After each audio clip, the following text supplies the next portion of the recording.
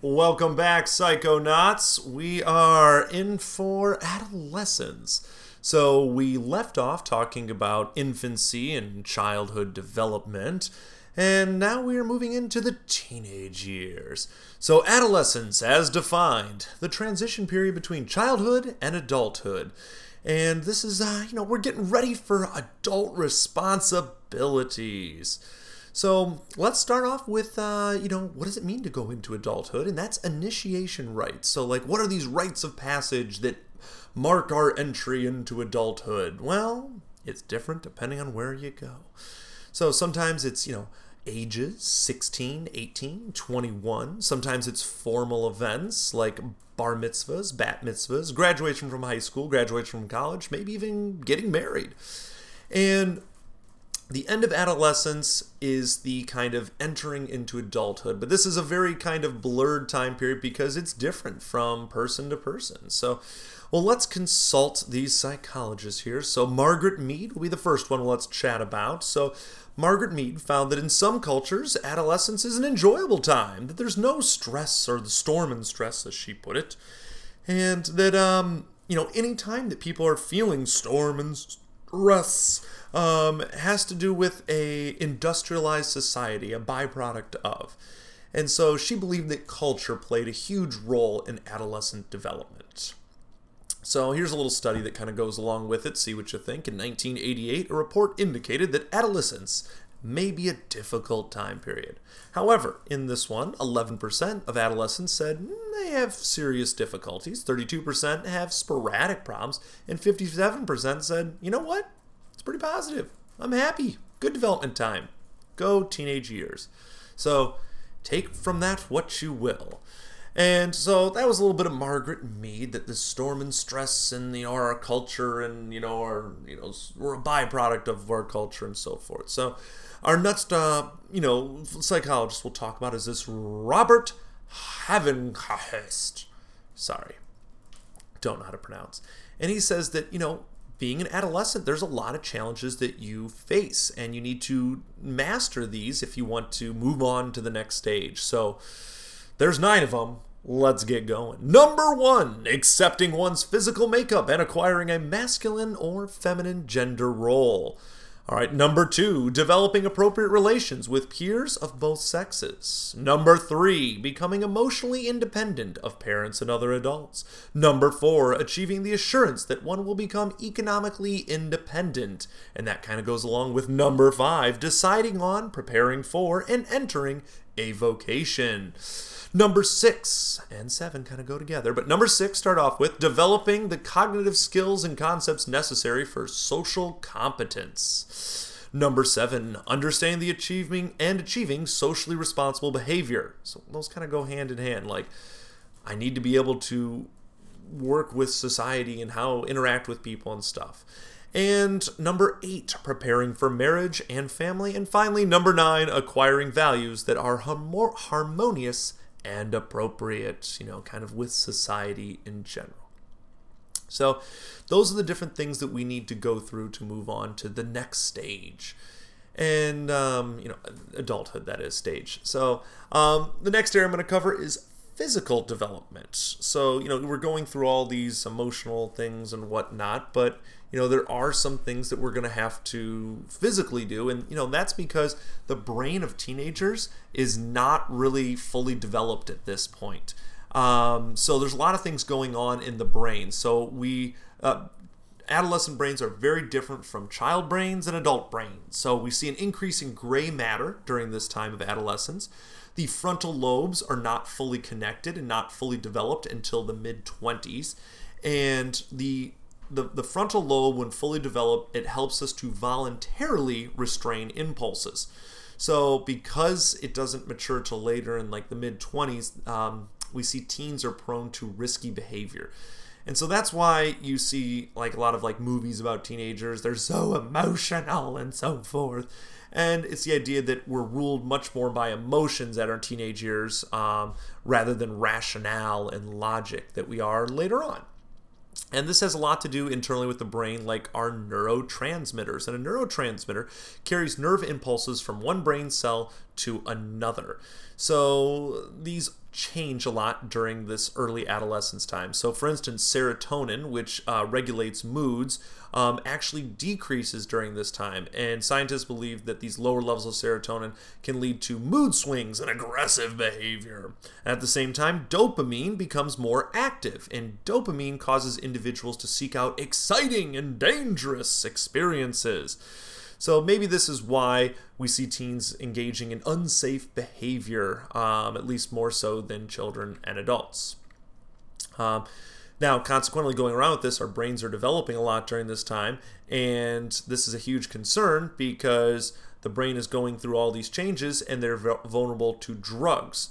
And if people are engaging in unsafe activities, drugs sometimes is one of those unsafe activities. So marijuana, for instance, decreases teens' abilities to perform high-level thinking skills. Mood-altering drugs in general can disrupt and damage the brain as it is developing during a very vital time.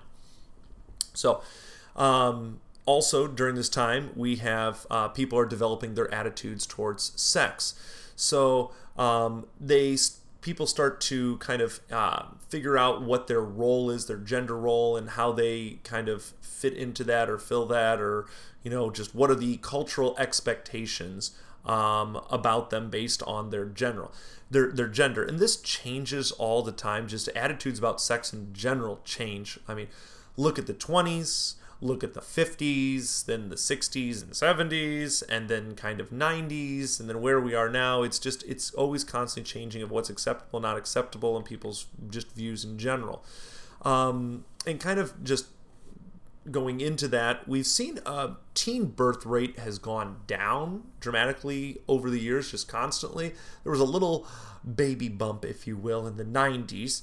And they attribute a lot of this to pop culture during this time, that there's a lot of celebrating pregnancy, and mothers to be encouraged to show off their baby bumps. There's a lot of reality TV shows, magazine covers, and just in general that just kind of glamorized being pregnant during this time. Now, I've seen studies that say the opposite, but hey, it's interesting information, interesting things to think about in general. So now attitudes about all this, are changing constantly, as we said. And some societies view it differently. Some societies say, hey, keep kids in the dark about sex until they get married.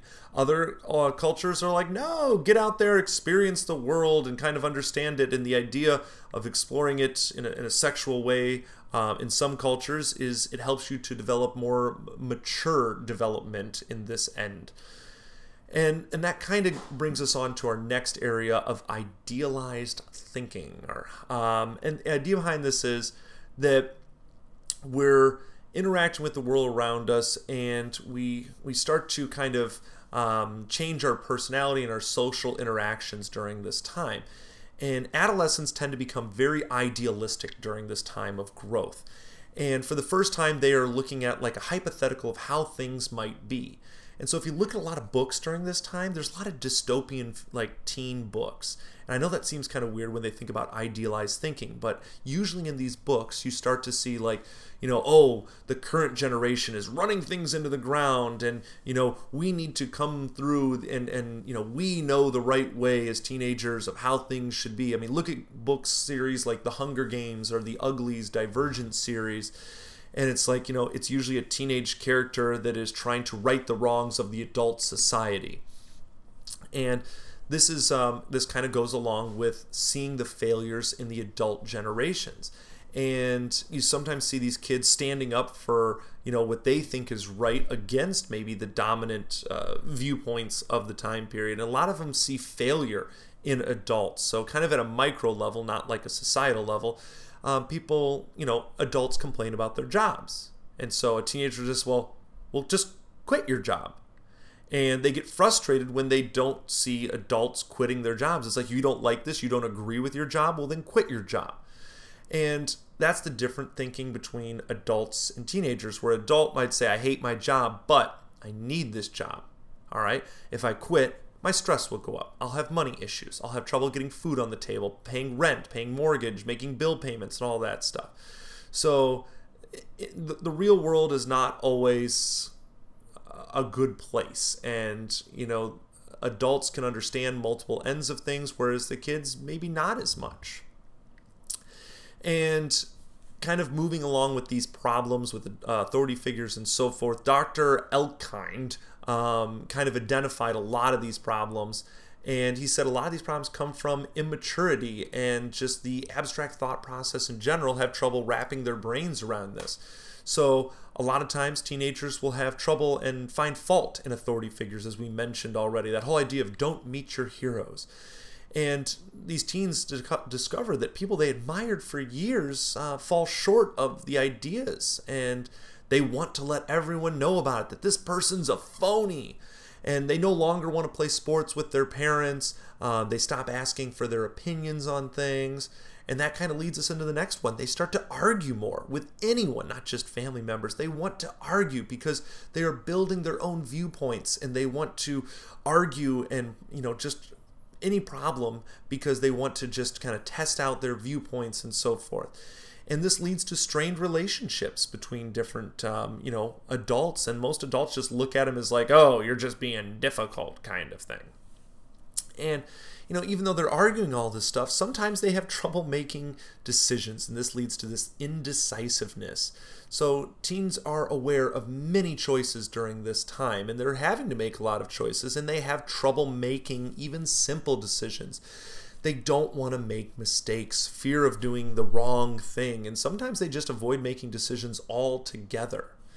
And when they have this idealized thinking and all this going on, we also see the next little bullet point here, apparent hypocrisy, where they understand ideals, but they have trouble living up to them. So they might say, you know what, cheating is wrong, cheating is bad. And then what do? They cheat on stuff. I mean, look at school. Look at any high school, how much cheating goes on at these schools. And so that's just the hypocrisy of it all. And the last two I'm going to go over here before we get into identity development is self-consciousness. These teens that have trouble making decisions and think the eyes are on them, they assume exactly that everyone is thinking about the same thing they are, themselves.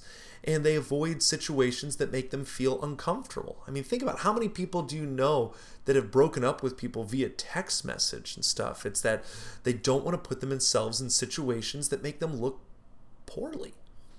And finally, the last one is, and this is, kind of an interesting one considering I just talked about self-consciousness, but the invulnerability of youth. That adolescents begin to feel special, that their experiences are unique, and that they are not the subject of the same rules that govern everyone else. And this special feeling sometimes gets them into risky behavior and self-destructive behavior. Just a little personal anecdote. There was a couple years ago, there was a trampoline park that opened up not too far from my summer job. And I remember when it opened up, being older than I am, I looked at it and said, that's a good way to get hurt. And, 5 years ago, maybe from that time frame, I would have been like, man, this looks awesome. I want to get my friends over here and do all this. And it's like, yeah, I see it getting hurt now. Back then, maybe it was like, indestructible, let's do it. If I get hurt, that's not even something I think about. So, anyhow, food for thought. All right, the next one, identity development. And I'm going to go over, we'll go a little bit longer, and then we'll take a little break here to get into part 2. But identity development, Erik Erikson, who we've outlined before, he said that establishing an identity during adolescence is huge. So it's very unique to adolescence, he felt. And, in the past, we talked about with kids that they pretend to be fictional or non-fictional characters, but that's not really growing up or identity. That's just kind of children playing. Those children are not brooding about, who they're going to be and where they're going in life. Children live in the present. Adolescents, they think about the future. And this can lead to identity crisis. And that's that inner conflict where they worry intensely about who they are and where their future lies. And, the future to them it's reality. It's not just a pretend game like children we talked about a moment ago. And it's difficult to think about their past, look forward to the future, and, where are they in the middle of this? And there's just a ton of inner conflict during this time. And they want to feel unique and distinctive, but they want to fit in. And there's a lot of role confusion because of this. And that's a very normal thing for teenagers to experience. And it's why a lot of teenage lives seem very chaotic during this time. And they're very self-conscious. They are just worried about things and how they look to everyone. And sometimes this confusion, this role confusion, is represented by childish behavior. They don't resolve conflicts. They have very impulsive behavior, decision-making problems, just a little bit of everything. And the next person we're going to talk about, and the last one in this section of the podcast, is James Marcia. And James Marcia says that, yes, they are trying to achieve this identity, and there's 4 stages. Now, take these 4 stages with a grain of salt, and I'll kind of address that when we get done, but this is what James Marcia has to say. So number 1, identity moratorium adolescence. All right, so these are kids, or teens, that are considering a lot of issues, but they haven't made a commitment on any important issues facing them just yet. So they're listening to their parents, society, and their own beliefs, but they just really haven't made a decision yet. All right, that's the first one. The second one, identity foreclosure adolescence. So this is a teen who has made a firm commitment about issues based on their own choices, but also on the suggestion of others. So they're really following what their parents have kind of set them up to be in life. They generally find that these people are rigid and have difficulty changing their beliefs moving forward. All right, number 3, identity confused or diffused, if I'm saying this right, adolescence. So they haven't really given any thought to making decisions and really don't have any sense of identity. They haven't chosen a career, and they don't even care about it. And then there's number 4, and this sounds like this is probably the best one to kind of fall under, the identity achievement adolescence. They've considered a lot of possibilities. They consider a lot of identities. They have committed themselves to an occupation and other important life matters. They've examined several choices. They've made their own decisions on their own terms, and sometimes these even run contrary to their parents' wishes.